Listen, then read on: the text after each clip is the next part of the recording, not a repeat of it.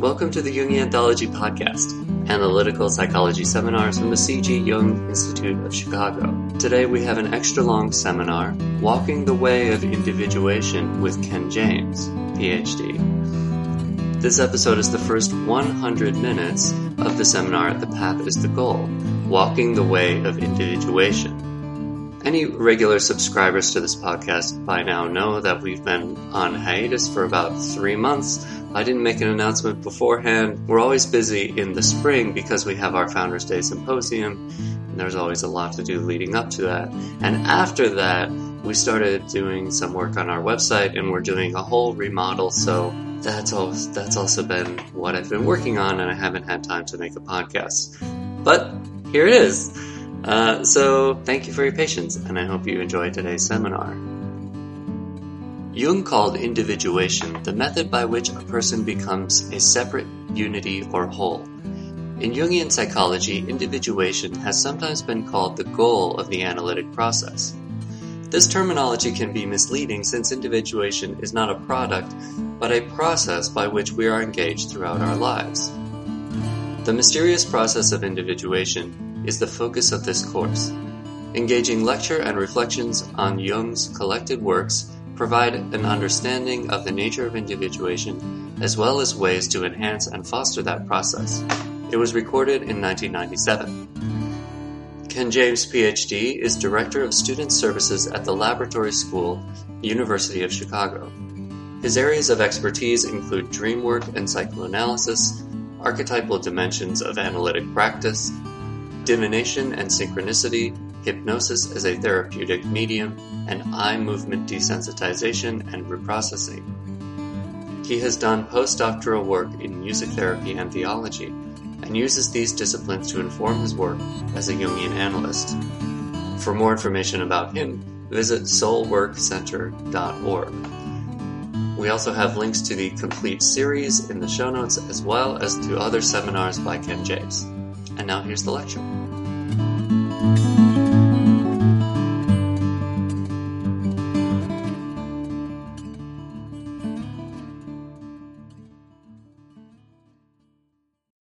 The topic for this course is, I think, the most important one in Jungian psychology, and that is individuation. Virtually every other school of psychology, especially depth psychology, that has given rise to a form of treatment has done so from the perspective of pathology, that there has to be a pathological situation or state that the person who is coming for the psychological work wants to be relieved of. And a test as to whether or not the given method of treatment works is whether or not the person's symptoms are relieved. Jung completely erased that perspective. I won't even say that he changed it, he just obliterated it. Because for Jung, doing psychological work had to do with becoming whole. It didn't have to do with ameliorating symptoms. In fact, for Jungians, what is called in other schools of psychology a symptom is considered to be a message that needs to be decoded, much as a dream or a slip of the tongue or a projection needs to be decoded. And this is very important because whereas other schools of psychotherapy and analysis seek to cure, Jungian psychology teaches us that we have to understand. And the goal is not cure. The goal is to become who we are, undivided. And the term that Jung used to explain this is individuation. And in that term lies the secret of understanding Jungian psychology. If we write it down just as a word, individuation, it sounds like a nice sort of jargony term. This is what we're seeking. But Jung was very clear that what his psychology was attempting to do was to help people to become individuals, and that we actually are individuals. And we have to work to bring all of the parts together. So that individuation is the process by which we come to the point where we recognize our divided state and then seek to ameliorate that situation. Jung never taught, and there is no orthodox Jungian teaching, that when you finish a course of psychotherapy or working on yourself for a finite amount of time, that you are then an individual and you're done.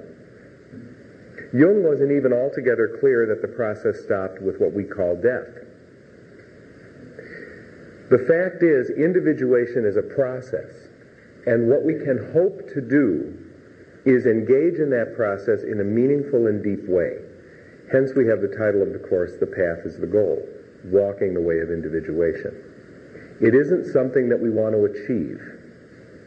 When people come to see me in analysis, a fairly sensible question at the beginning is, how long will this take?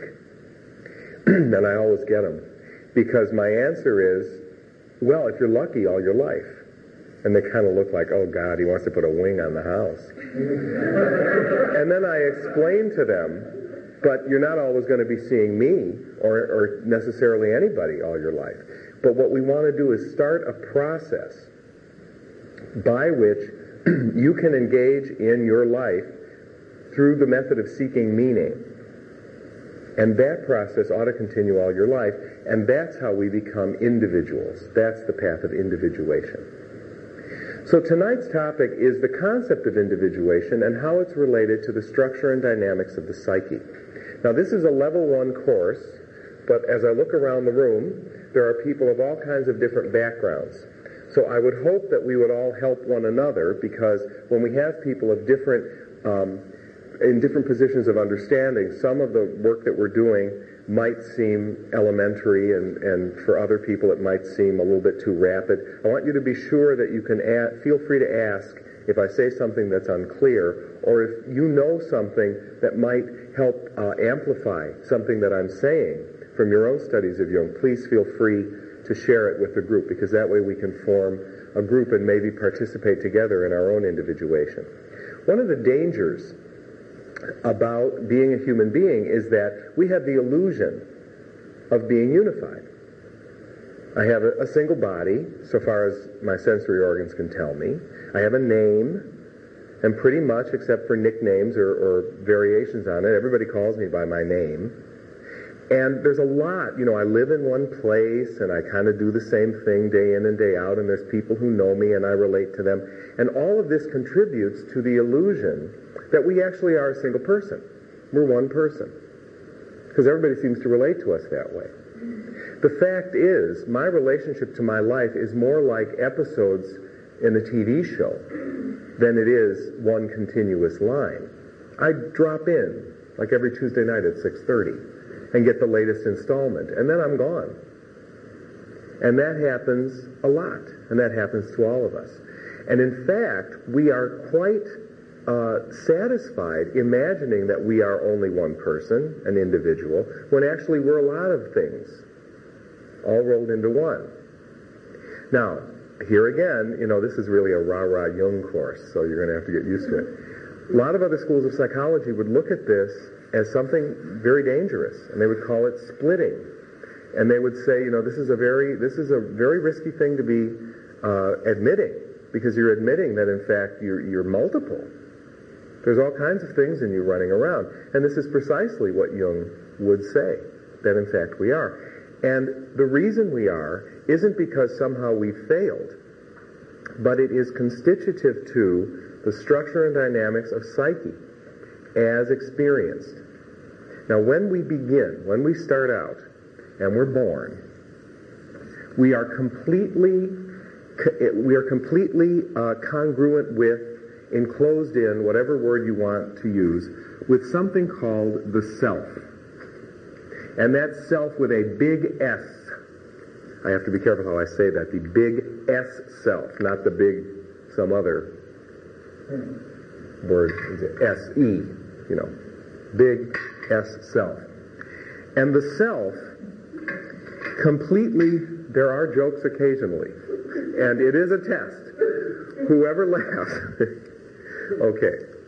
The self is never referred to in Jungian theory as myself or yourself or herself or him. It's always the self. And at the level of the self, all of us are connected. This is a particularly controversial aspect of Jung's theory, but it's there. And the existence of the self in the human personality is, like individuation, a constitutive and distinctive difference between Jungian psychology and any other school of psychology. And it's considered by some schools of psychology to be an embarrassment that Jung would be so bold as to say this. Because, God forbid, this gets us into the realm of mysticism and spirituality. And of course, we all know, if we're good Freudians, that that's simply a sublimation and has no reality. Jung did not believe that, however. Now, in the process of living, the infant, this is a state of infancy now, so I'll use green. In the process of being an infant, once we are born, all of the needs that were taken care of even before we knew we had needs, when we were in the womb, now become something of a problem, don't they? Because I feel hunger. I feel temperature change. I hear noises unbuffered by fluid and the body of my mother. All of these things create a situation on the infant that lead to a certain level of stress. And the infant is brought to the point of de-integration.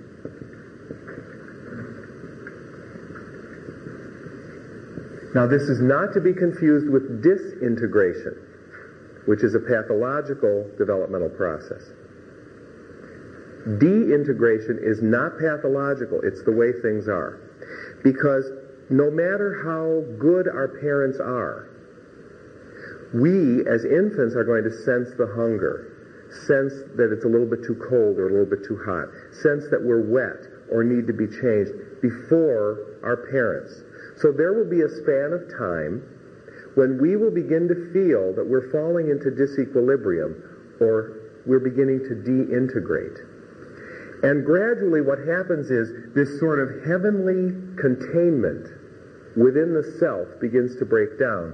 And the self, instead of remaining nice and closed, gets little breaks in it. And little bits of the self ping out. Okay? And these are called de-integrates of the self. So, these are the de-integrates of the self. Now, everybody has to go through this. So there'll be little bits of the self popping out for various reasons, okay? All because the infant experiences, wrong color. The infant experiences that the homeostasis is somehow being disordered. It's somehow being threatened. What the infant, of course, doesn't realize, and what many adults don't realize, is that we have the capacity to reestablish this homeostasis. So there's a little bit of stress, and that leads to de-integrates. Now, these de-integrates are what crystallize in the deep psyche, or the collective psyche, as archetypes. And archetypes is another one of those terms that we find in Jungian psychology, and it refers to organizing principles deep in what is called the unconscious. The archetypes take many forms and have many images, and every mythic system and every religion that we have knowledge of is an attempt to express a particular understanding of the archetypes. but they are only archetypal images. The archetypes themselves are much deeper and cannot be imaged. And these archetypes, or deintegrates of the self, become part of our hard wiring. And what they do is they allow us to organize the world in a certain way that is more or less congruent with the way everybody organizes the world. I say more or less because obviously this is a dynamic process, and the deintegrates are not necessarily going to be identical from person to person. Now, some of these deintegrates, some of these archetypes have names, like the Great Mother.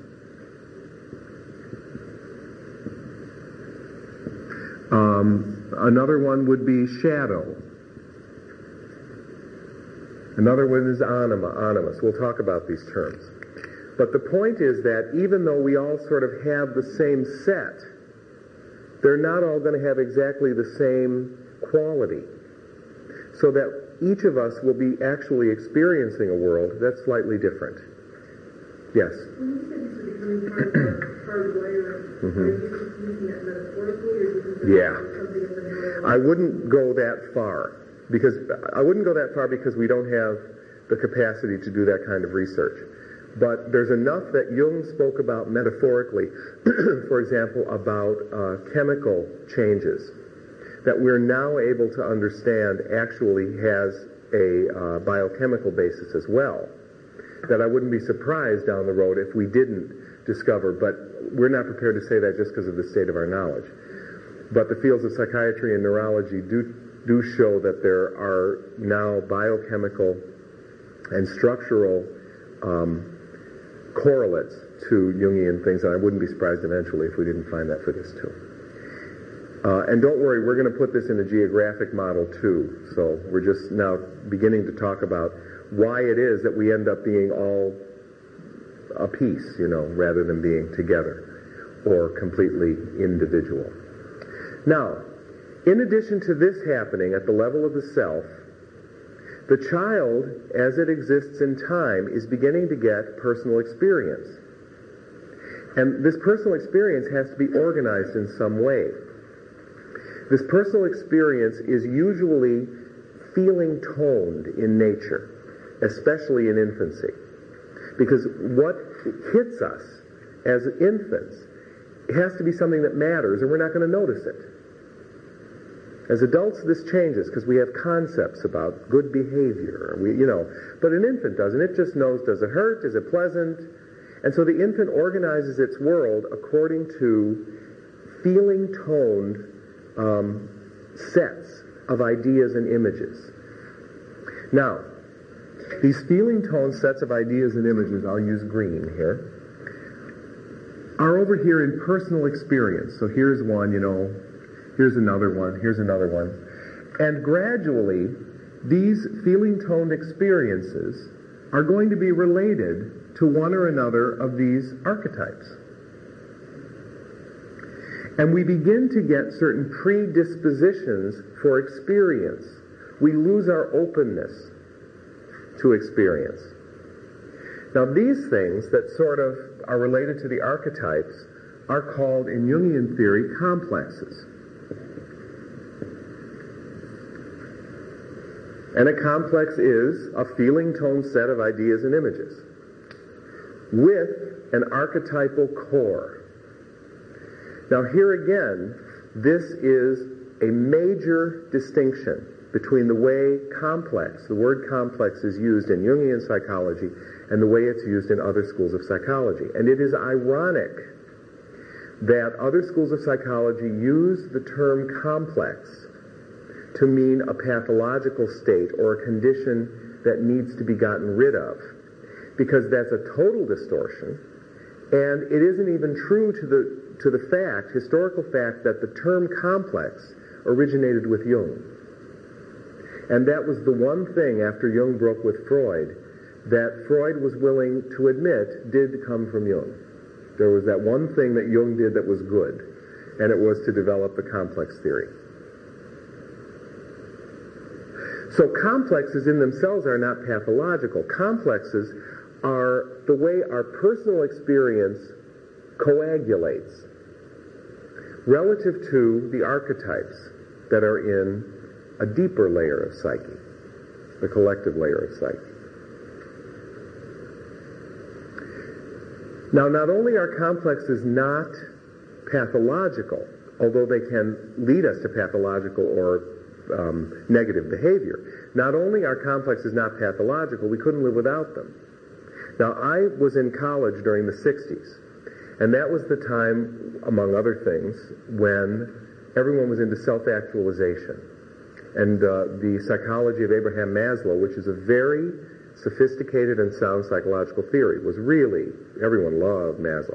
And I remember there'd be these movies about what it meant to be self-actualized, and I guess what it meant is you get this dreamy look in your eyes and give flowers to everybody.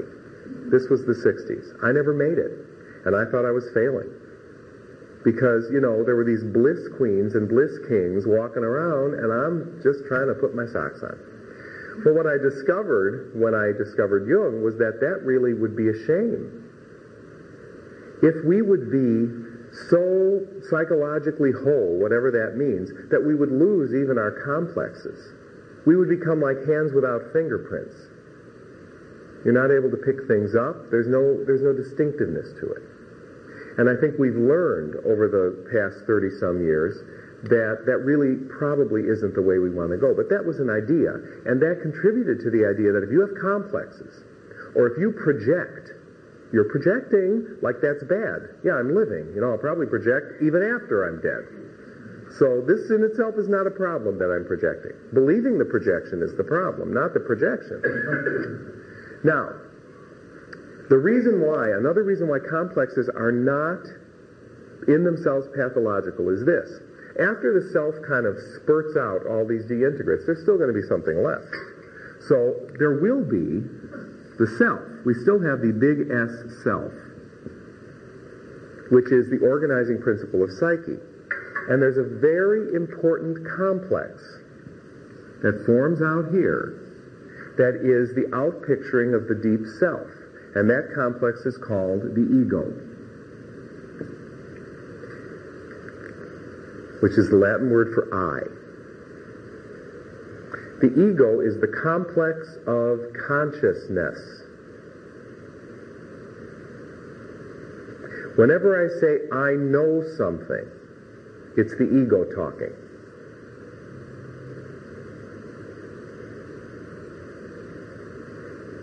And the archetypal core of the ego is the self. Now, early development exists so that as the self deintegrates and as complexes are formed, one major complex gains ascendancy over all the others, and that is the ego. And the first phase of life, from birth to about the age of 3 or 4, is all about the birth and strengthening of the ego complex. Yes? Is the ego the same as the personality? That's a good question. The ego is an aspect of the personality, but there are other parts of psyche that contribute to the personality. And Jung wasn't clear just exactly where the personality was. At sometimes he felt the personality was a complex of all of the complexes, including the ego, so it would be a combination of what you're consciously aware of and what you're unconscious of. Other times he equated it with the ego. Other times he equated it with only part of the ego, depending on what he was talking about. And there is no required reading for this class, but if you look at the bottom of the syllabus, Memories, Dreams, and Reflections, which is Jung's autobiography, and then Volume 7 in the Collected Works, 2 essays in analytical psychology, are very good to read to answer these sorts of questions, where he talks about things like the mana personality and what does that mean. Because the concept of personality differs in Jungian theory from other theories. So much so that there are some textbooks on personality theory that don't even include Jung in the index, which I think is kind of goofy. But we will have more to say about that also as the course goes on. The whole early period in the child's life is all about creating a strong ego. So that gradually out of all of this muck comes the ego. And Generally, when that begins to make itself known, that's when the child becomes more and more difficult. And of course, then that never stops. Because then you grow up, and it makes childhood look like a dream. All right. So, we've gotten to the point where we have the ego. Now something very interesting happens, because the ego, because it is such an efficient tool for the exploration of what we call the outer world or reality, a situation develops like this. All of this stuff is forgotten, and we imagine that we are the ego. That's all there is. And this is the state of behaviorism. They wouldn't use the word ego, but it's the idea that what I'm aware of is all there is. What I'm conscious of. The illusion, of course, is that the ego is constant. And Freud made a mistake. I called Jung Freud. Freud sort of fell into this error in a way, because in Freudian theory, the ego is a structural aspect of psyche. In Freudian theory, psyche breaks down into three parts: the ego, the id, and the superego. And the ego is a structural part of psyche, meaning it's a given that it will be there. In Jungian theory, this is not so. The ego is constructed. It's a complex. The ego has the illusion of unity. It has the illusion that it's all there is. When in fact, the ego comes and goes. Yes? What the developmental stages that people have, Piaget or whoever, certain things have to be met at certain stages? Piagetian theory is a theory of the coming of age of ego. That's what I'm Right. asking. Yes. Even though Piaget was well grounded in Jungian theory, and Piaget actually, his first analyst was Sabine Spielrein, who analyzed, among other things, with both Freud and Jung. So, history of Jungian theory is a rather interesting, if checkered, field. Same with, Erikson, not quite as much as Piaget, because Erikson was building on Freud. And in those theories, Piaget not so much, but Erikson certainly, there's a talk of strengthening of the ego and so on and so forth. But the idea of the ego as being a structural given in psyche is very much present in those theories. Well, if it looks like a piece of patchwork or another piece of road carving, sometimes you have the surface filled in because you've met your developmental stages. Right. And another time you wouldn't. And that is, in those theories, the translation of what in Jungian psychology we talk about when we say sometimes the ego just is not even there. Right. When we fall into deep unconscious, complex acting out. Yes? The ego is constructed from life experience. Right. The ego is constructed from life experience, which forms a complex that is related to the archetypal core called the self. The constancy of the self and the centrality of the self in what is called the collective unconscious, and we'll get to that in a moment, is mirrored in outer conscious life by the ego. So the ego, what's interesting is the ego derives its being, its integrity, if there is any, from its connection to the archetypal core, which is the self. But at a certain point, and this seems to be developmentally necessary, the ego severs its tie, at least in its own little awareness, from anything but itself. We still plugged in? Say something. All right, are we moving? Great. All right, we're all wired up here. So that the ego develops the illusion of separateness and the illusion of unity. And that's where all hell breaks loose. Because we lose a sense of connection, and in fact, developmentally, we have to.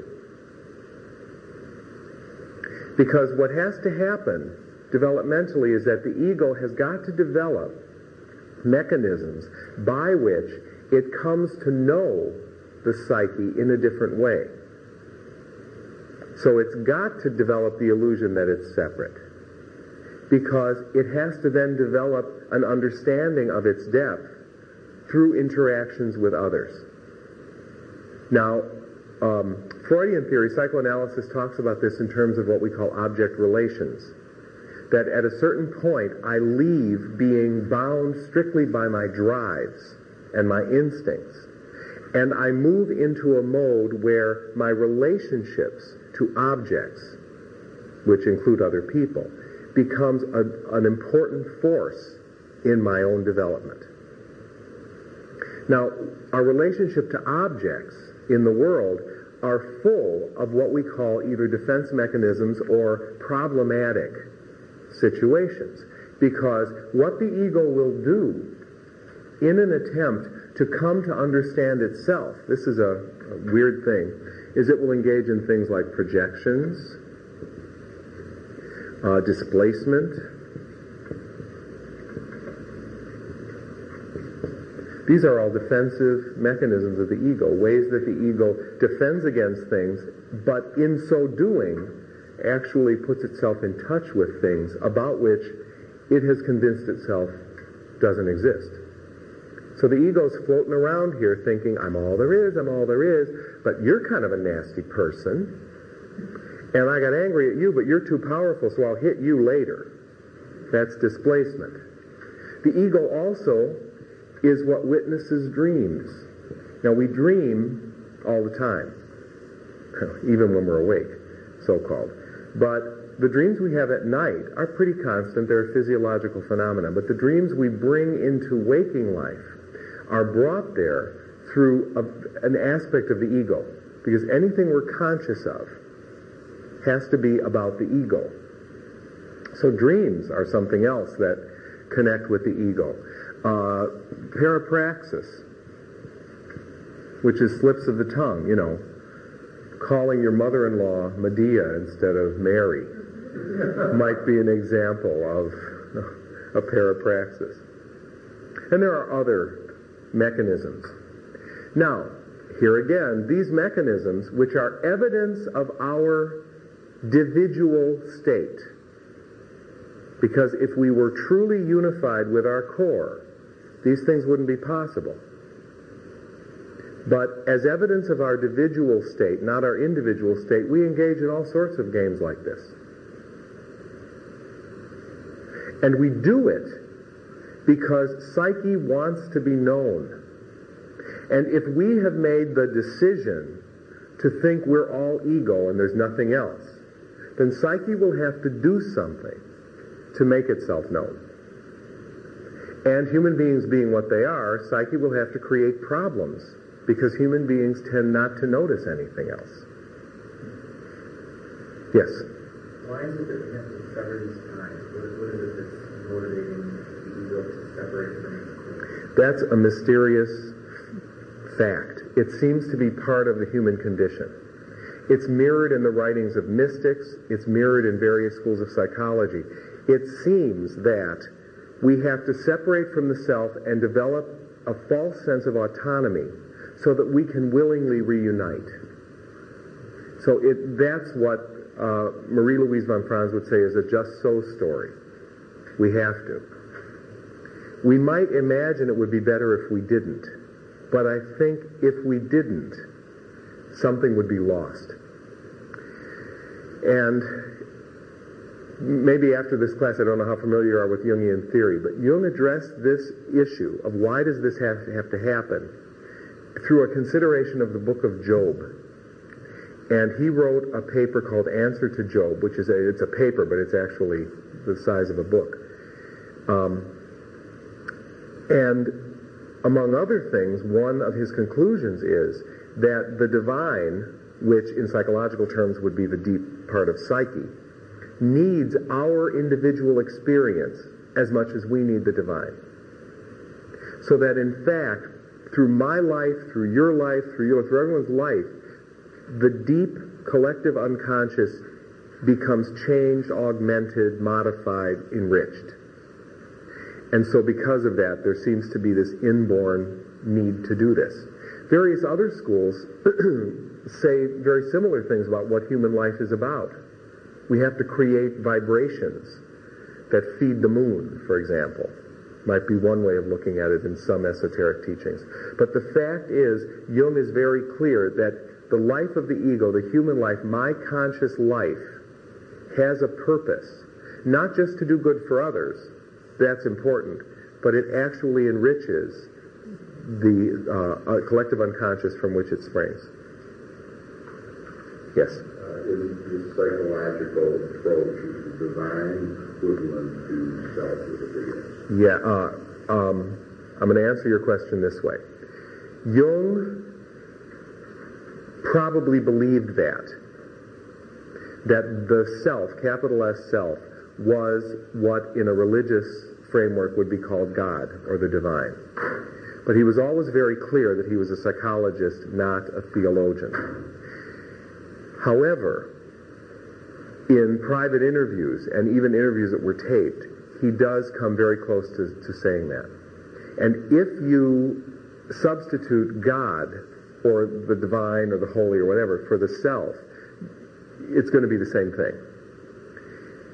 Although Jung did have a difficulty with certain concepts of God.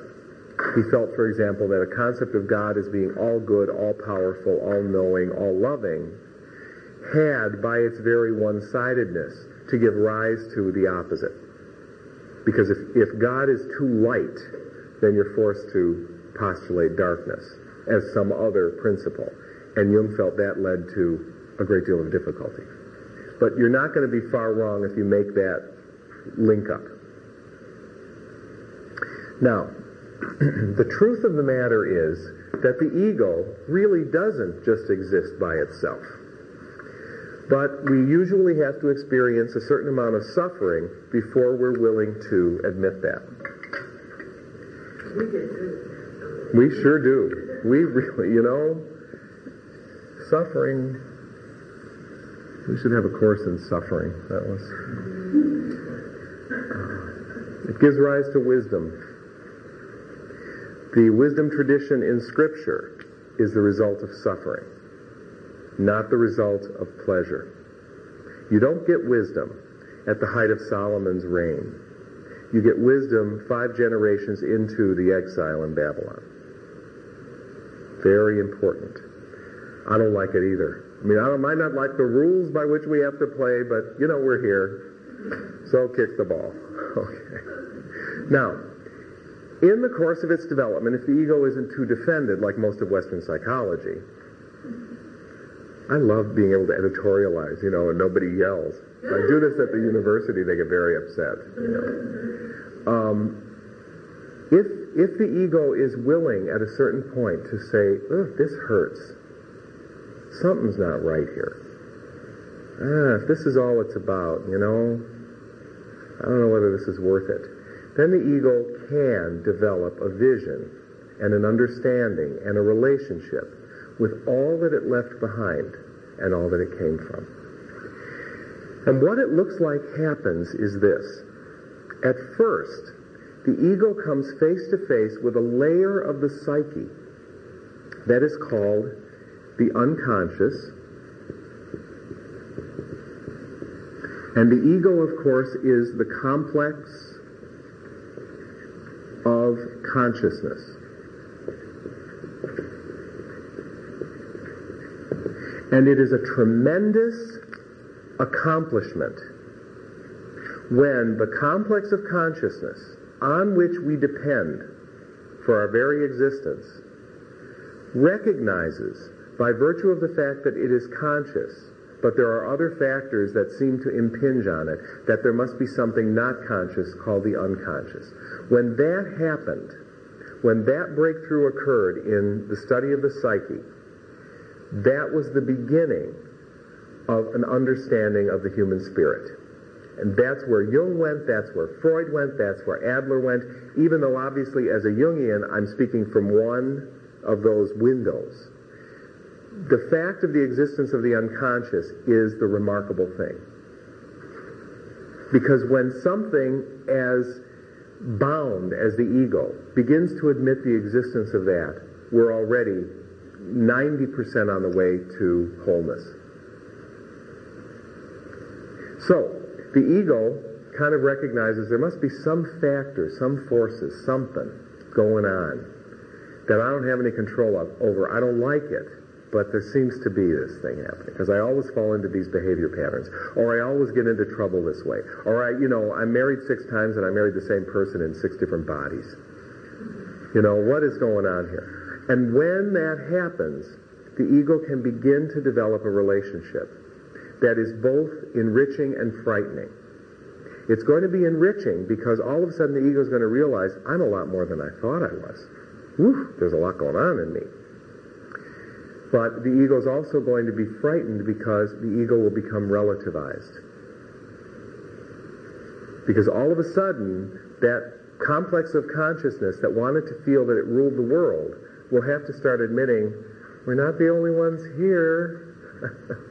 And that's pretty scary. Because almost everybody else that's there is more powerful than the ego. Okay, now the unconscious is full of, as we spoke before, complexes. And everybody's got them. And complexes, as we spoke before, are based on personal experience. And the content of a complex, in large part, is composed of material, images, feelings, thoughts, that the ego at one time had awareness of, even if it's just a blip of an awareness. But then it got thrust down, to use this geographic metaphor, thrust down into the unconscious because the ego simply couldn't deal with it all. So that things that we think we've forgotten actually are just repressed because the ego can't continue to entertain awareness of that. So all of these complexes, this is complex 1, complex 2, complex 3, we can have an inferiority complex, we can have a mother complex.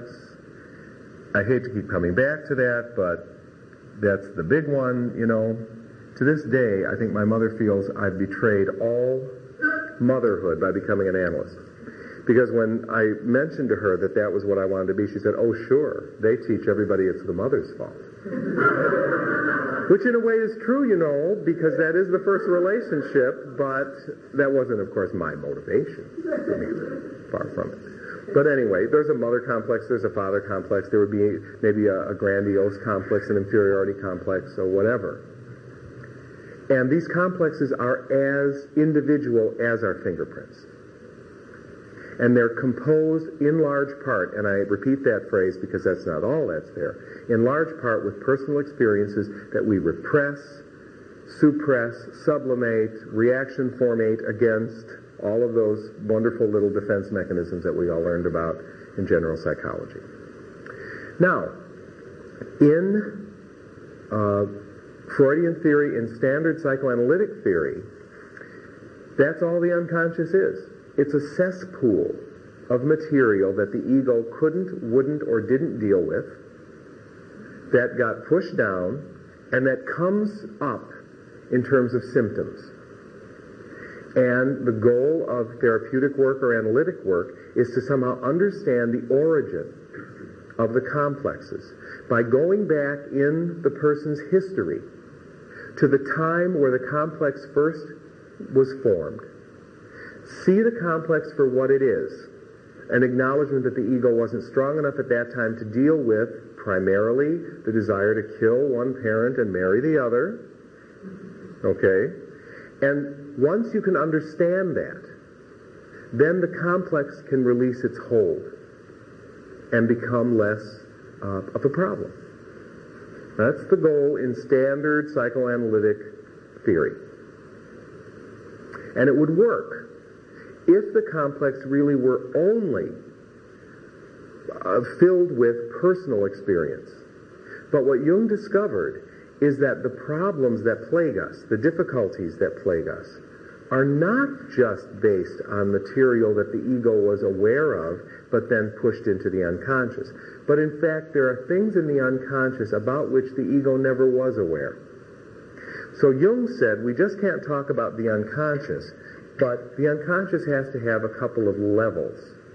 So this level, Jung called the personal unconscious. And the personal unconscious is full of complexes.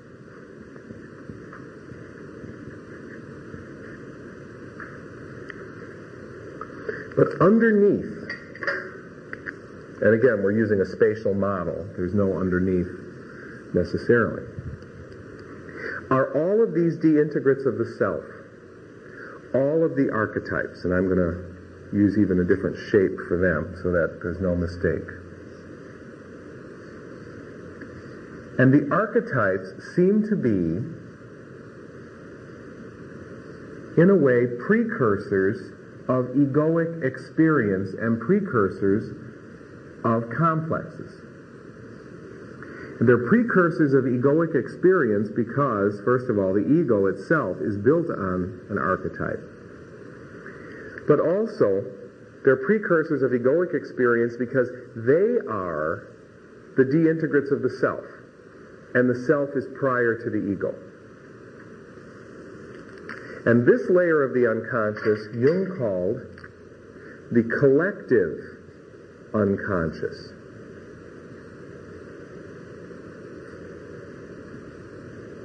Now, my personal unconscious is, whoops, Jesus.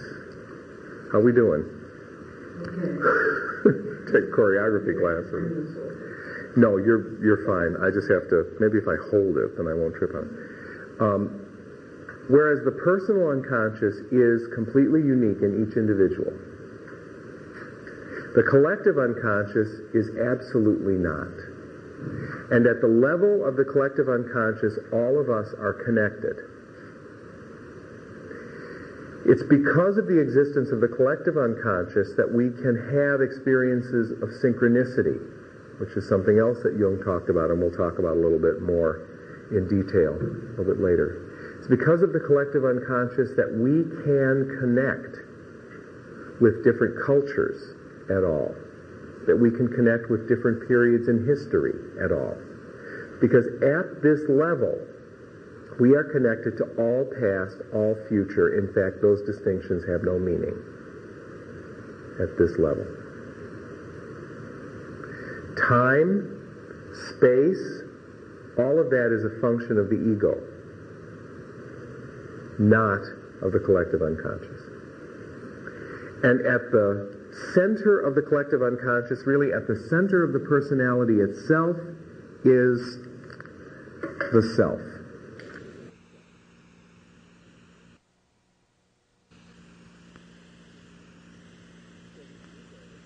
So the ego, you see, wants to be the center of the world. What it's really doing is unconsciously mirroring its archetypal core, which is the center. Yes. Oh, yes. Right. Right. Psyche would include all of this. Yeah. Yes. You're going to get to the paradox real quickly. If you trace Jung's writings on the self, you'll find that it ends up being as mysterious as Nicholas of Cusa, who said God is a circle whose center is everywhere and whose circumference is nowhere, or the other way around. But because what is posited of the self is so large, it's impossible to contain it. Because it both encloses all of our experience and is prior to all of our experience and is ulterior to all of our experience. The self is first cause, final cause, initial cause, material cause. I mean, no matter what system, Aristotelian, Platonic, whatever, the self has a place in it. And it's problematic from the point of view of Western psychology to have such a thing. Which is why no other school of psychology in the West even comes close. Jung first wrote about the self, and first used the word self, in a monograph that he wrote in 1926, which was a commentary on a Chinese alchemical text. Jung was very excited by the translation of this text called The Secret of the Golden Flower. And when Jung read it, he saw in it something that allowed him to understand something about the way the psyche worked that he had not found in his studies of psychiatry and psychology. And when he wrote the commentary on The Secret of the Golden Flower, and this is still available today, both the commentary and the work itself, that was the first time in print that he used the word self and spoke about the self. Yes? I'm sorry. That's okay. I'm going back a couple of steps before you throw in the personal encounter. Yeah.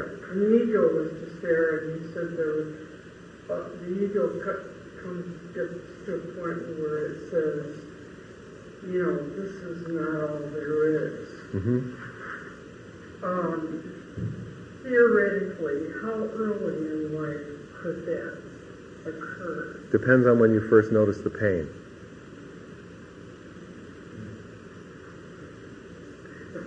The pain of being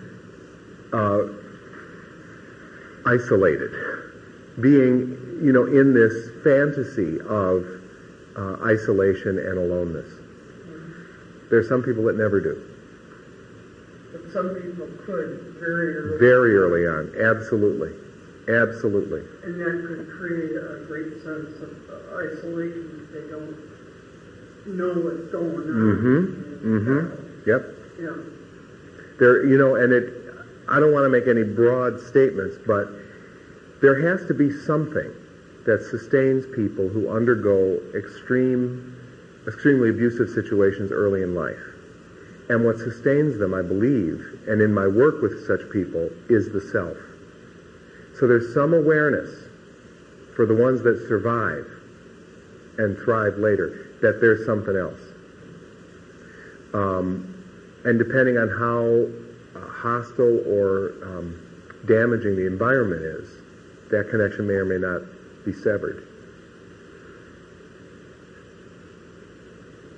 And why some people become aware of this at some time and others at other times, I don't know. Yeah. When I was teaching a really nice time, Hmm. I was wondering if there were other Every religious tradition has something that reflects this structure in some way. And that's really miraculous to me because the traditions are all so different. And Jung was not interested, and neither are Jungians, in reducing all religions to a single religion. Because they're all different maps. They're mapping the same territory, but they're all different maps. And the maps are colored as much by the personal experience of the culture. So, these activities where we take, this goddess is this goddess, is this god, that'll work sometimes. But then there are places where religious traditions can't be synchronized. But you're still mapping the same territory. Right, yes? Yeah, I was curious what the alchemical principles are of the secret of the golden flower. Mm. I don't have time, where could I find Okay, yeah. I don't know that there's been time in the history of analyzing that text, but there's an excellent translation of the text published by Shambhala that was translated by the Clearys, you know them? Thomas and some other Cleary. They're Orientalists who have translated many Oriental texts. And they're so prolific that I wanted to think they were like 80. And recently I saw a picture. And I want to ask them, do you have your ID and does your mother know you're out? So they must be brilliant people. But they have a translation of The Secret of the Golden Flower, Shambhala Press. They should have it in the bookstore. And then Jung's commentary is in the collected works. And I would advise, if you want to read The Secret of the Golden Flower, to get the Cleary translation. Because the other translation is by either Wilbur or Baines, I can't remember. But it's an excellent translation for its time.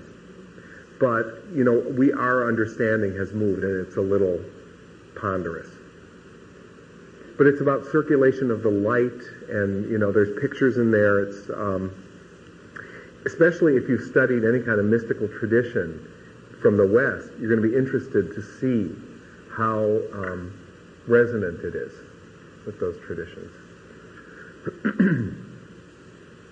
So here's the situation. We have all of this stuff going on. And the ego begins to say, what is this? Why? Ow. This hurts. Why does this have to be like that? And the ego begins walking the path of individuation. Now, walking the path of individuation has nothing to do with erasing all of this and going back to a state where there's just ego. Neither does it have anything to do with erasing ego and just having a situation where it's only self. There are religious traditions that could go both ways. But that's not what Jung teaches. Jungian psychology is interested in awareness, understanding, and the development of meaning. Not about erasing anything. So when people say, well, I just want to be over with this complex so it never bothers me again. Okay, we can get you to the point maybe where it rarely bothers you, but we're never going to erase it. And if anybody tells you they can, run the other way, because they can't. There might be some factor of healing within the psyche that could do that, but that isn't something that another person can promise you. But what we can promise is awareness. I remember when I was in my first analysis and there was a point where I was certainly becoming aware and things weren't real wonderful. And I remember saying to my analyst, I'm doing all this work, I'm not happy. And my analyst said, I never said anything about happy. We said conscious, not happy. And that was a big lesson for me. I didn't like it, but it was a good lesson. Because happy, what's happy? You can get happy in a bottle. But conscious is something else. And if you can get conscious, then you can stop a lethal event before it goes too far. Happy, sometimes you can't. So, what we can do is develop consciousness, and we begin to develop a relationship between the ego and all of the layers of the unconscious. Now, how do we do this? Yes? Could you be more explicit on what you mean by how we develop consciousness? Yeah. We develop consciousness by becoming aware of how unconscious we are. We develop consciousness by waking up, sometimes only for this little bit, to the fact that we have just been acting out of a complex. Right. We become conscious when we look in our date book and we say, oh, I'm meeting Joe for lunch today. I hate him. Who made this appointment? And we realize we made the appointment, but a different part of us made the appointment. It's just that now another part of us has to fulfill the appointment. And we don't want to do that. So, we reach the point where we want to start becoming conscious. We want to start moving along the pathway of individuation. So why don't we take a break? All right, now, the question is, how do we begin to walk the path of individuation? How do we begin to pull all of this together? Well, there are a couple of directions that we go. One is backwards, the other is inwards. And it involves the ego willingly developing a relationship to the products of the unconscious, rather than trying to shun them. So that the ego develops a relationship to dreams, the ego develops a relationship to daydreams, all of the things that we're taught as good little girls and boys to ignore or not to trust. It develops a relationship to, as I said before, parapraxis, to projection, to displacement, to any type of somatizing. I'll explain what each of these means. To synchronicity. And all of these go toward relativizing the ego. This is a term that Jung used.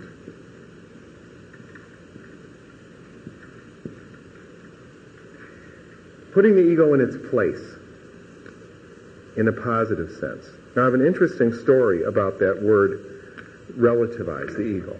I was writing a little paper for this discussion group that I belong to on an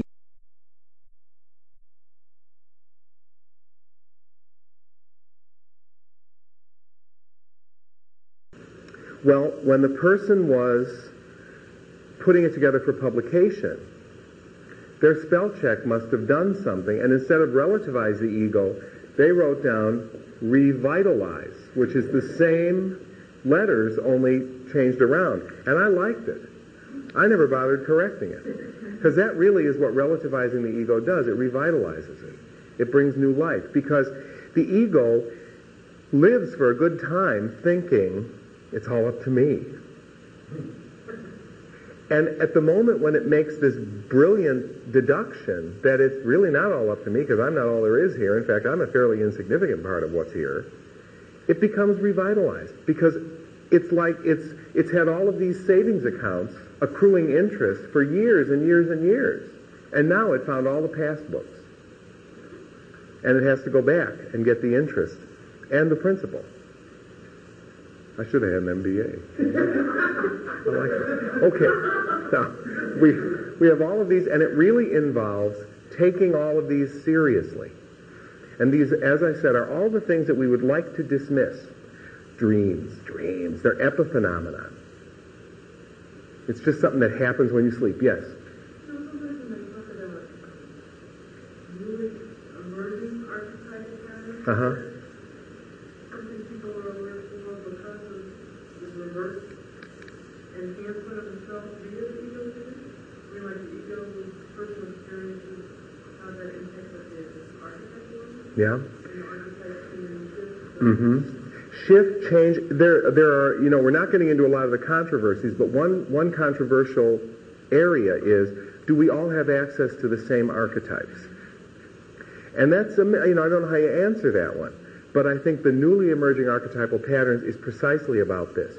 If people live their experience consciously, that consciousness goes in just as it can come out, and I think can reorganize the structure of the collective unconscious. But not everyone believes. That is generally the hallmark of feminist Jungian theory, in particular. The idea that conscious experience can reorganize this heavily patriarchal, because if we look at the myths of the world, they tend to be heavily patriarchal. A lot of that is an accident of history because the non-patriarchal stuff either wasn't written down or was burned. But that, there are some people that would go that way. Daydreams are something else. That, it's just a daydream, my mind's wandering. Well, in order to reconnect, let's follow that daydream. Why are you having that daydream now?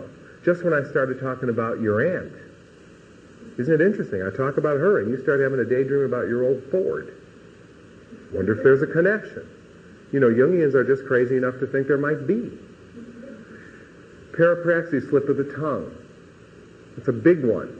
Let's pay attention to that. I didn't really mean to call you by my brother's name, but you did. What does that mean? Projection. Projection is, there's always like one or two things in every field. I think the hologram is in physics. Everyone thinks, oh, the hologram, what a wonderful thing. Now I know all about physics.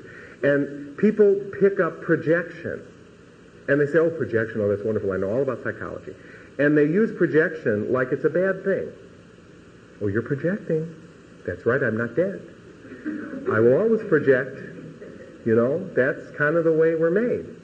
The key is not believing the projection, and the key is projecting in a relationship that has enough trust that you can work the projection out. See, if you say to someone, you're projecting, I'm never going to talk to you, you've just lost a tremendous opportunity for both of you to become a little more conscious, not only of the projection, but more importantly of each other. Because, oh, you're not going to wear that mask. Oh, well, then I guess I better figure out who the hell you are. And we become, that's what intimacy is about. We get closer and closer to who the other person is through projecting and then taking them back, and projecting and taking them back. Yeah. Yeah, I had another interesting experience there because somebody projected something and said, an interesting comment for you to make. And right away they said, what an interesting response for you to make. Like, you see what I'm saying? Mm-hmm. So that kind of left it closed to go in deeper. Right. Because it was tennis. Yeah, that's the basic, right. Verbal volleyball. Right. Right. So I guess that's giving the information right there, right? That's right. Yep. Don't keep going to a dry well. That's the information. But projection also is useful because what we project is going to be connected to complex material, and that's going to get us access to the collective unconscious as well. Displacement we talked about, I get angry at somebody, but they're too powerful, I can't really express it to them, so I go home and I kick the television set. That would be an example of displacement. Somatizing is when we put the unconscious material in our body and we develop an illness or we develop a pain. Now, I do not believe that we create every illness because I don't know that we're that powerful. And I think that there's a tendency in some New Age materials to blame people for having an illness. I mean, SH happens, huh? It's not always that I'm doing something. However, everything that does happen, I feel, can disclose meaning to us. And that's a little bit different. So that's where somatizing is important. If, I don't know, I'm trying to think. I have a knee, my right knee, it's a mess. I was just in Mexico a few days ago. We were going up the steps at the Guadalupe Shrine, Steps, it's a mountain. By the time you get up there, you can't talk. No wonder you're speechless. It's not spiritual. Who can breathe, But it was interesting, and my knee started bugging me. And I tried to get some meaning out of it. I didn't because I was too busy trying to survive and not have a heart attack. But there's got to be something there for me, I could... Oh, is that how you do it? I wonder, because then they have people that, crawl up. That's their penance. Yeah, I know. I don't know. I think I worked off a few years in purgatory just doing that. I don't know what I would do if I...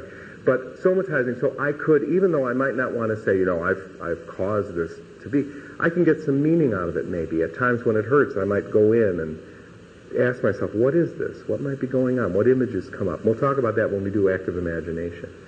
And then synchronicity is a big one. That's where coincidences happen, and they have meaning, but you're not quite sure what it is, but there's something in this moment that we just can't explain away as coincidence, one of those things, we can't explain it. There's something in the moment that is conveying meaning to us. There's a book out called The Celestine Prophecy. Maybe some of you have read it. A group of Jungians who wouldn't have read it. But what I think is interesting about that book is there's nothing in it I think that's new, but it's taken everything by storm because I think it gives some voice to it. I don't think it's a particularly well-written book, but it says things I think people need to hear, and I think that's the importance of that book. And a big thing that it hits, of course, is synchronicity. The idea that in the moment there is something that we have to discern. And by becoming sensitive to that, we wake up in the moment and become able to take from the moment much more than we would if we just sort of breezed through as though the moment didn't matter. Okay, now what do we do with all this stuff? Well, what happens is the ego becomes aware of these things, and it begins to ask, okay, what is giving rise to these things? And the ego begins first to investigate the complexes. Or another way to say it is, what part of you is giving you that dream? What part of you is making you make that slip of the tongue? What part of you is giving you that body symptom? And we begin to ask by going first back in our history to try to discover, when have you ever felt that way before? You had a dream where you were meeting somebody and you were afraid to meet them, but you knew you had to, Have you ever had that feeling before? What was that like? And we begin to go back into history and do what Jung called a reductive analysis.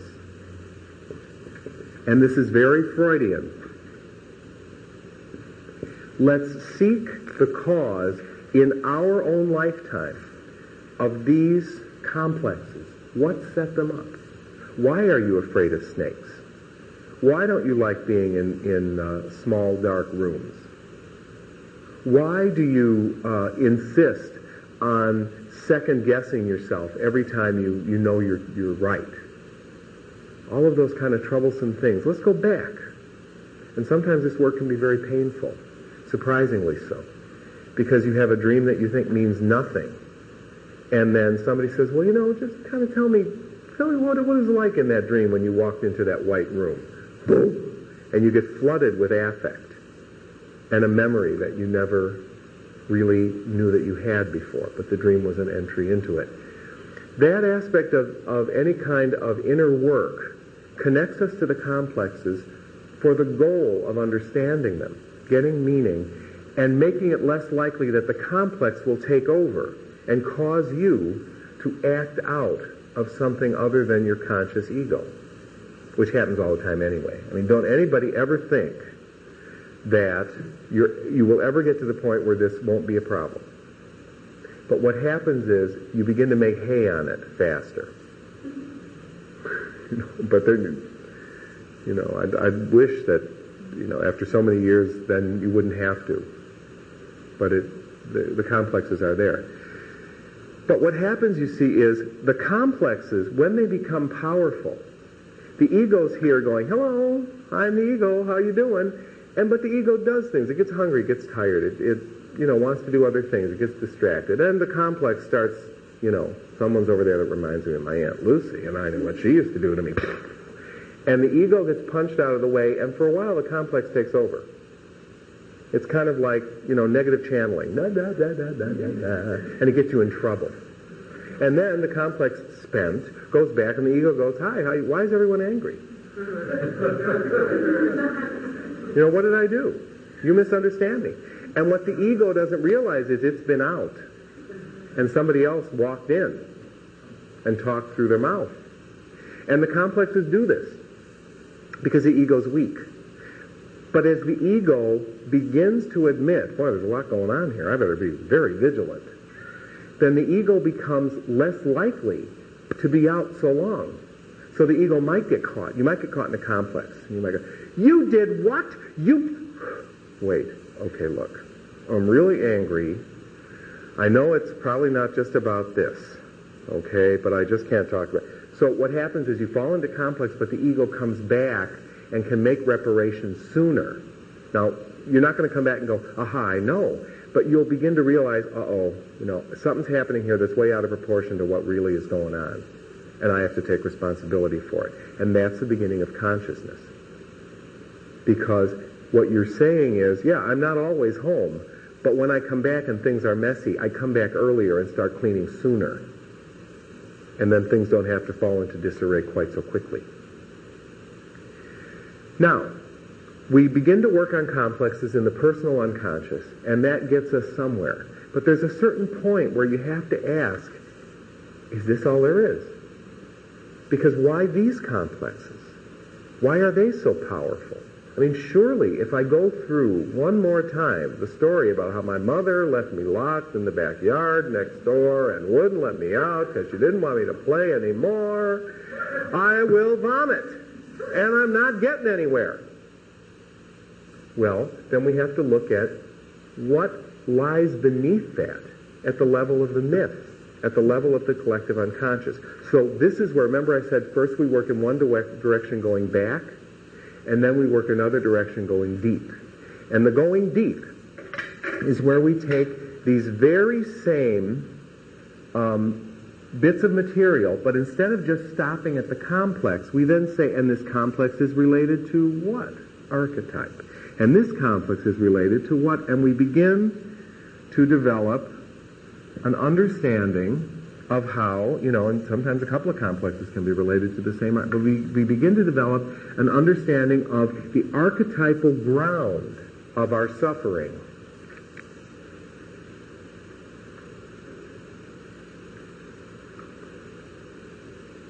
So that not only do we reduce the complexes by going back in our history, but we also do what Jung called amplification.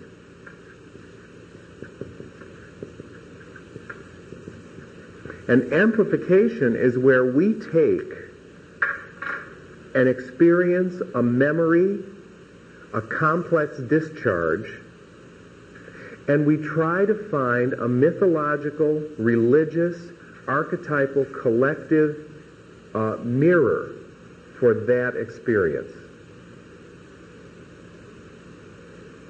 So if we always find ourselves, for example, desperately in need of serving the mother, then maybe we need to look at some of the myths of the Great Mother. What are we caught in? How much like Hera was my mother that I have to propitiate her lest I be castrated or turned into stone or a tree or a bush or a flower or all the other things that Hera managed to do. If I'm extremely egocentric to the point of being narcissistic, what about the myth of Narcissus? And what about the relationships that Narcissus had, or non-relationships with other people? And how do I reproduce that in my life, if that's my operative archetypal ground? Or if my archetypal ground is Achilles and I'm enraged constantly, what does the myth of Achilles tell me? If I read the Iliad, can I get some insight into how I'm trapped? Can I get some insight into how I can break free? That's the goal of amplification. That's the purpose of art for people who want to take funding away. It's because we're not human fully if we can't connect with that level. It won't happen. It can't.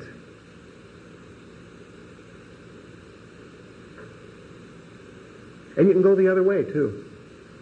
You could say, if I want to change my life, I'm going to read some myths. I'm going to see if there's not another way I can live. That's the foundation of any religion, isn't it? We go back to our stories, the origin of us. And then I try to embody that origin in how I live and how I relate. So that we can work going this way, too. And disempower the complexes because we find something bigger or something greater or something that will allow our personal memories to accrete in a different way. What if I wasn't always the bad boy? What if I could think of myself as the prodigal son, which means I can come back and I can be loved again? Oh, that can change it. That can change my history.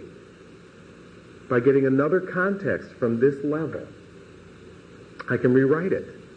Not changing the events, but changing the spin. There was another hand, yeah. I was wondering where the soul fits in. That's a good question. And also, the second part would be, what about the maturity of the soul in terms of its awareness? Yeah. Jung, about the last part, Jung didn't speak directly. But the first part, the question of what is soul and what is spirit in Jung, has been debated, written about. It would appear that soul is the experience of the embodied spirit,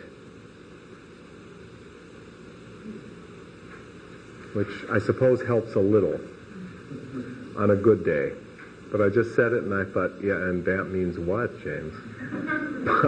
But you seem satisfied. I'm going to go with it. But this is an area where we get involved in some of the murky aspects of Jung's theory for this reason. Jung was a product of his times, as are we all. And one of the aspects of Jungian theory that is heavily criticized now is the very strong relationships, very strong characterizations that Jung gives to masculine and feminine. That's one of the problems with the theory of the anima and the animus, which we'll also talk about as the class goes on. Jung was very, there's certain qualities that are feminine, certain qualities that are masculine, and we don't believe that anymore. At least not as strongly as he did. And one of the things was he wrote in some places that spirit is masculine and soul is the feminine aspect of that. And right, it's building from that, exactly. But what happened is there was a tendency in Jung's writings to concretize that in a way that many of us are uncomfortable with now.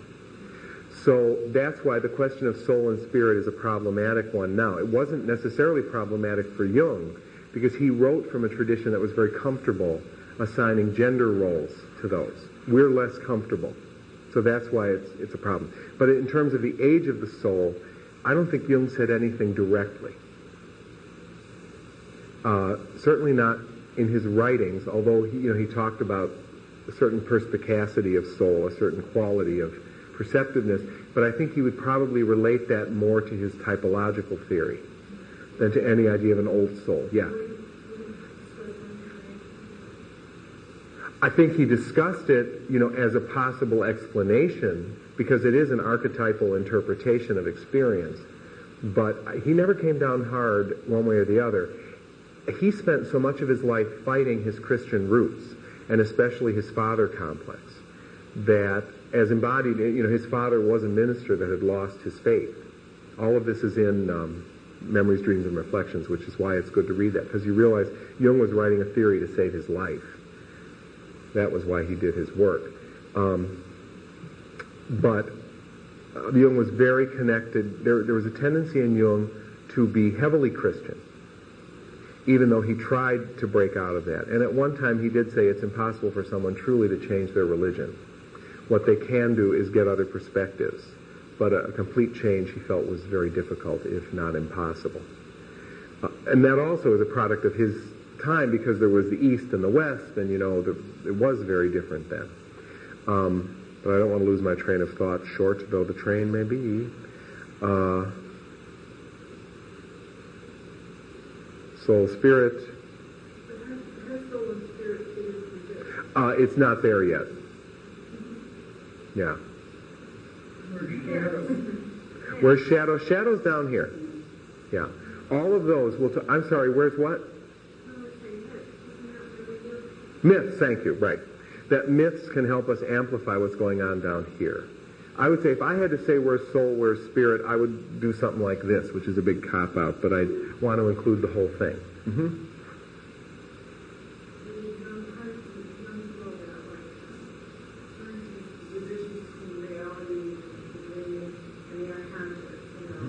Oh, well. Division? Okay, so he was very Buddhist.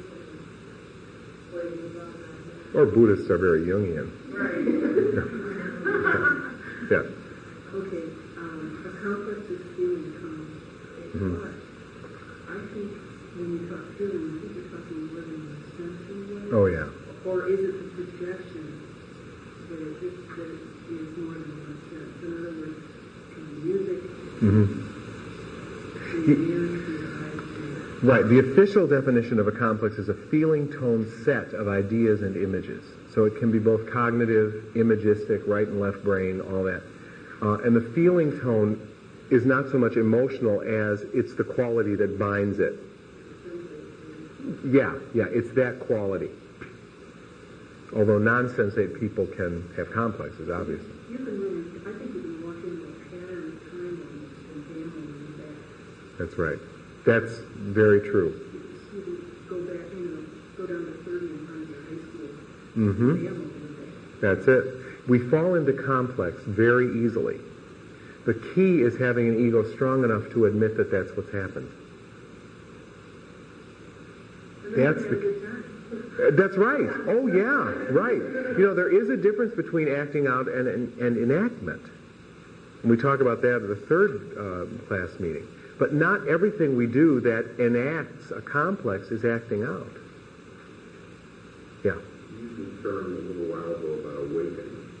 Do you mean by that coming out of a complex? Mm-hmm. Right.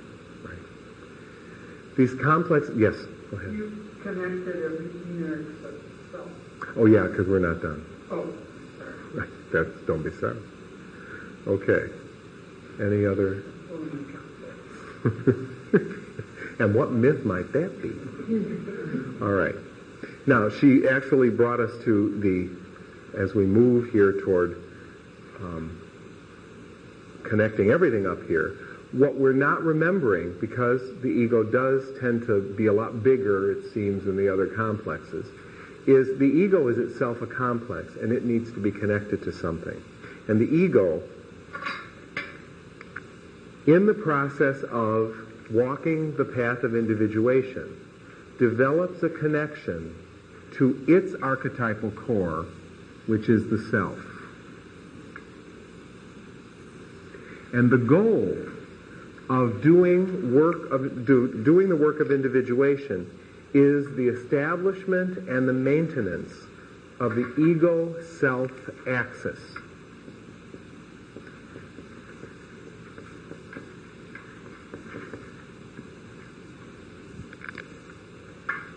The goal of Jungian work is the establishment and maintenance of the ego-self axis. That's the ultimate relativization of the ego, and also the ultimate revitalization.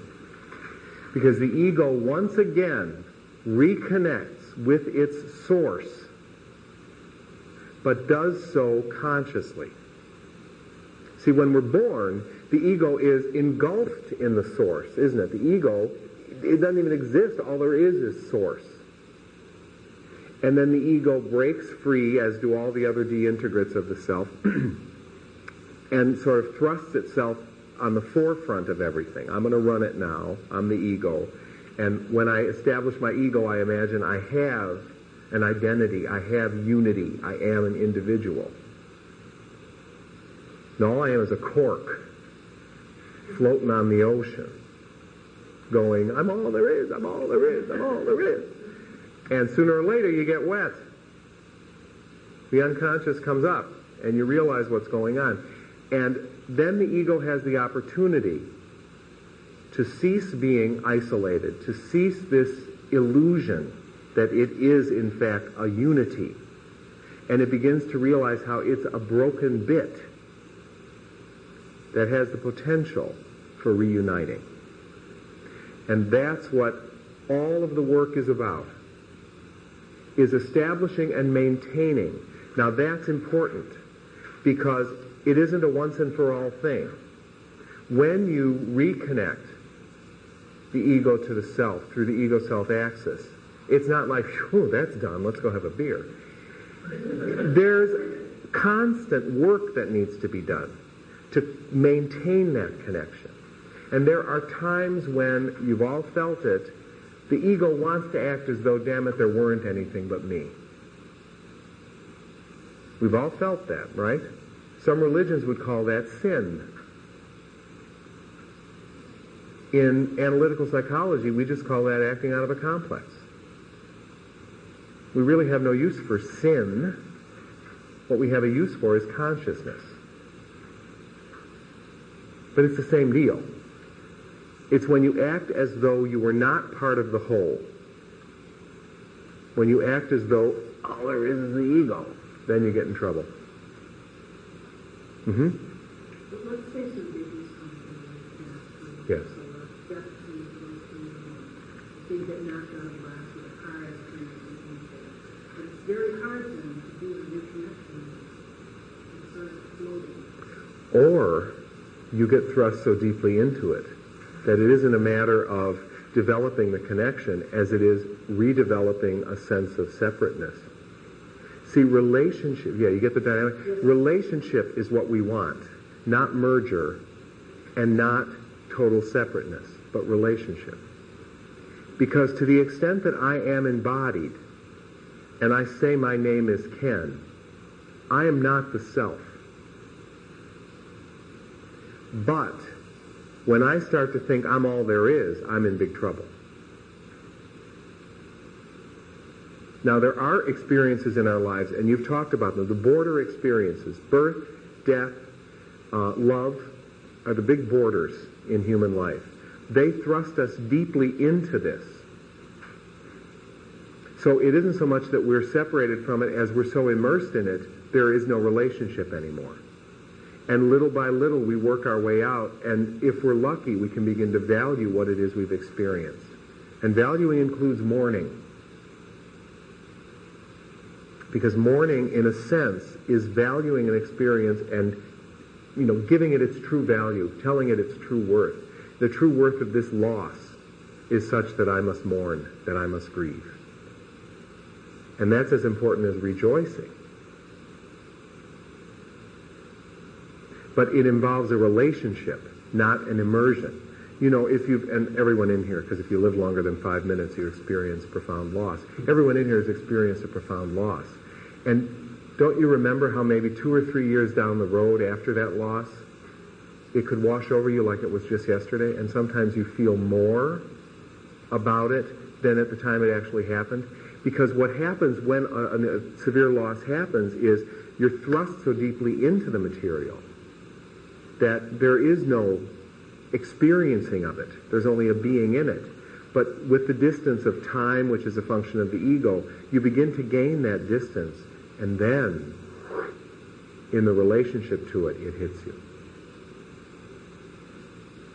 And that really has more to do with making this connection and living it than anything else. What about other egos in relationship to others? Right. Let's see if we can't put that, because of course there's me, there's you, there's those guys over there. And what we try to do, of course, is connect this way.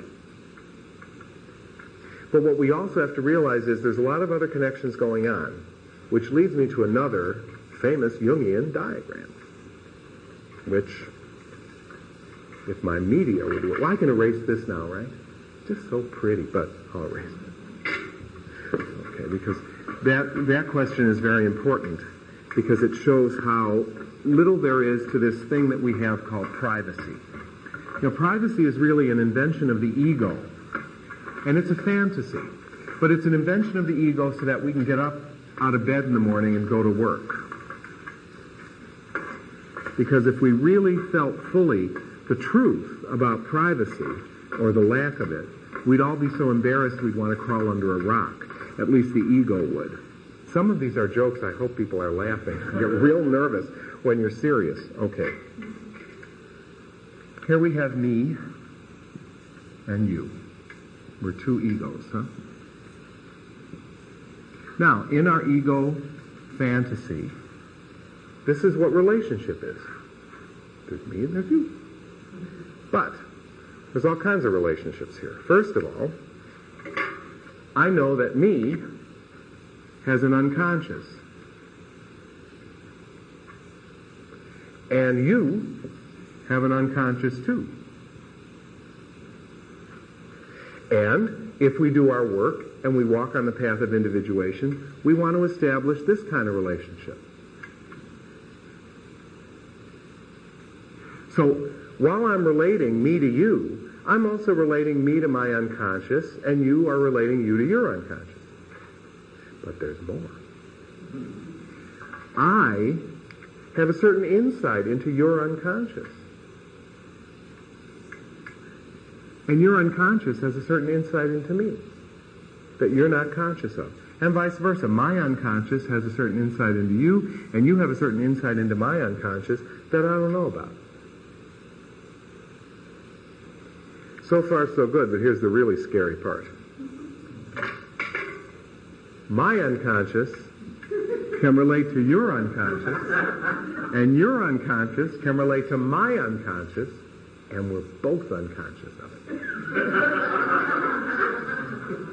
And that's the one we don't like, because that's the one that says we're all connected at some level all the time. And when you suffer, I suffer. And when you thrive, I thrive. This is the biggest problem in getting people to understand what it means to be connected to the unconscious and trying to individuate. Because what it means is we have to recognize that we connect with people in ways that we don't even know. And in ways that they don't even know. And at that level, we're at a very dangerous place when we start talking about mine and yours. You know, and you know those, you're all psychologically astute. Now, is this my stuff or your stuff? If you could figure that one out, Ani, you'd be God. You know, don't even start that. Yes? When Arthur was young, he pretty much felt the only way, my understanding is to go down and bring up. I'm thinking of all the various forms of meditation across different traditions. We take something as simple as the TM experiment when they went to Washington and everybody felt like a level of crime. Does Jung have other thoughts about clearing the consciousness and exactly what clearing is? I don't know that he ever talked about clearing, although he did, especially, I made an allusion earlier to Jung was preoccupied with certain things, at least up to Freud's death. Freud's death, because Freud really took a great deal of Jung's father complex through projection. Jung projected it onto Freud. And there really is a marked contrast in Jung's writings prior to Freud's death. And I always get this wrong. Freud died in either 37 or 39. I know it's an odd-numbered year toward the end of the 30s, whichever one it is. After Freud's death, Jung began to publish his writings on alchemy. Prior to that, I think Jung was still very, very invested in letting Freud know, I'm just as good as you. Maybe, although Jung would, at that point, his own school of psychology had taken, was doing fine. But I think there still was this, I still want to be part of the fold. I still need to prove that what I'm doing is part of psychoanalysis. With Freud's death, he was released a little bit from that. And he starts writing about alchemy.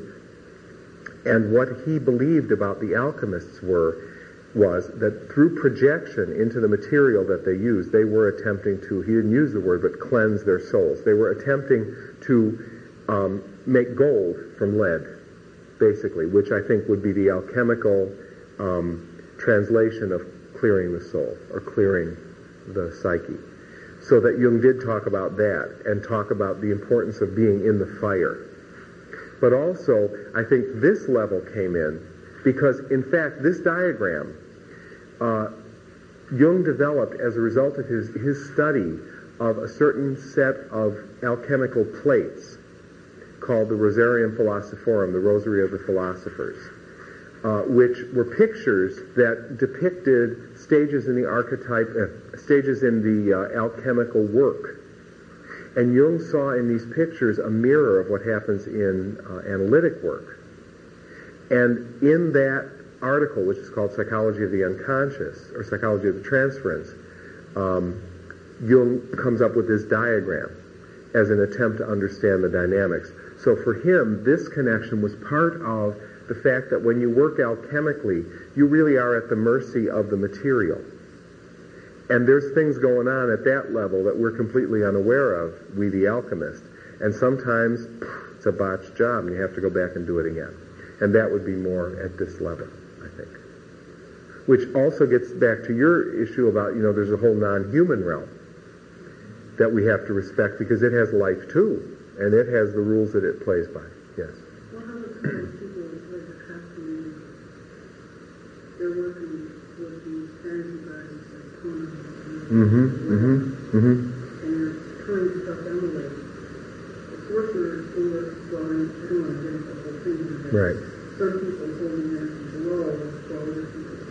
Right. Do you think that's part of what these questions are like? I think that all of these are different mythic translations of the same truth, yeah. And I want to emphasize, I don't mean that in a reductive way.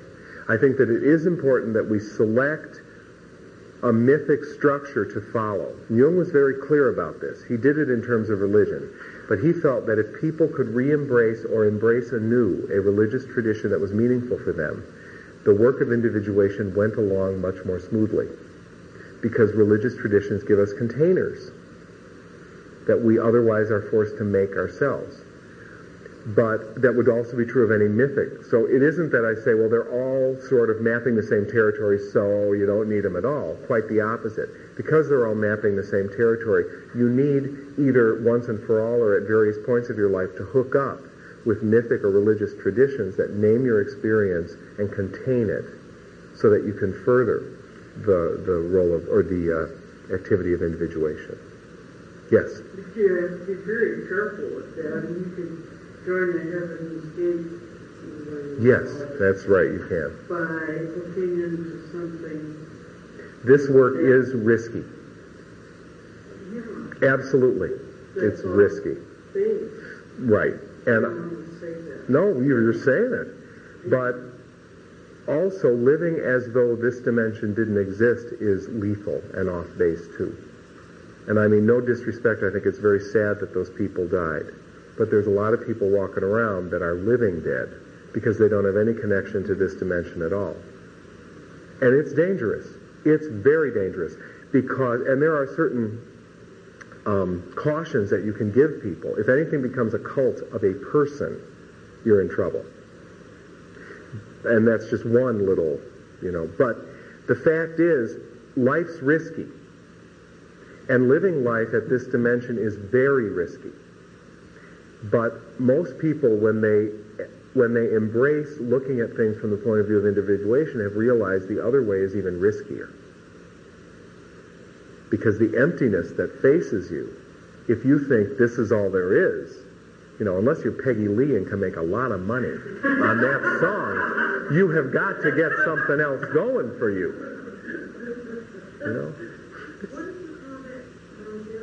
The Rosarium Philosophorum, it just means Rosary of the Philosophers.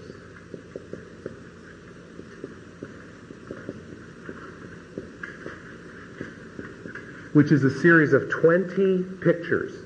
See, in the Middle Ages, although the alchemists were very learned and could read, they had helpers who couldn't, because not everybody was literate. And so a lot of the secrets were recorded in the form of pictures. And the Rosarium is a series of 20 pictures that outlines the alchemical work of transformation. And Jung took the... It's not really about lead and gold, is it? Yeah, it is. Well, it is, but it's... The transmutation of energy. That's what it is, right? Because that's what lead into gold is about. Yeah.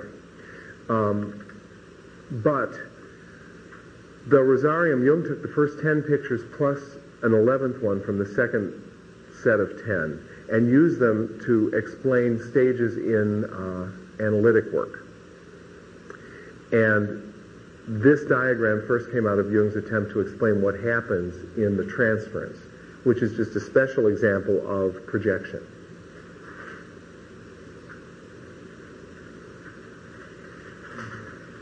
And this is in volume 16 of the collected works.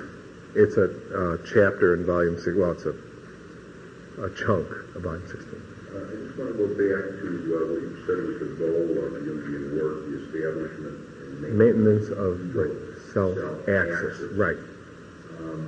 In your experience through Jungian work, are there people who have been able to do that? Sure. To establish and maintain it, yes. Which would mean to have a kind of self-awareness in every moment. No. Not in every moment. No. I misunderstood you. There are people who establish and maintain it, but it's not constant. It can't be. So we keep drifting off. That's right. Sleep. Exactly. Right. Right. And that, I think, is also an honest aspect of Jung's theory, that he really never anywhere made the statement that you do this and once and for all it's done. And I think that's very true. Is that consciousness essentially the moment when you have an insight? Yeah. It's a moment when you're fully present in the moment. And you don't need a lot to make you want more. That's the key. Because those moments of awakening they sort of store energy almost. And they give you a taste for it.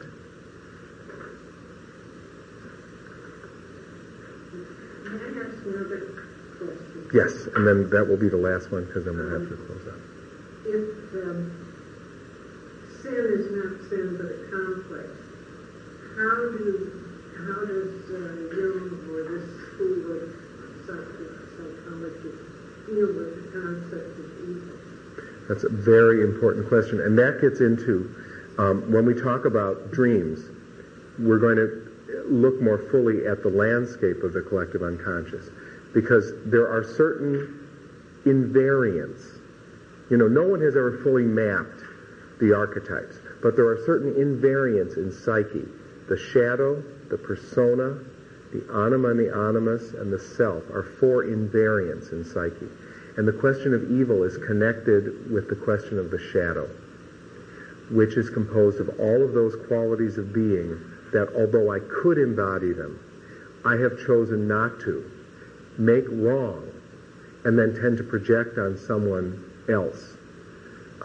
And then I usually have to fight that person because I can't bear the existence of those so-called evil elements. But then there's another layer that is ontic evil, that goes beneath the layer of the shadow. Right. And that's been a problematic in Jungian theory. Ontic evil. Evil just in itself. Not ontic, O-N-T-I-C. It's like primal evil. Right. And that's more problematic in Jungian theory. But there have been some studies on that we can talk about. Okay, let's call it a night. I'll see you next week, same time.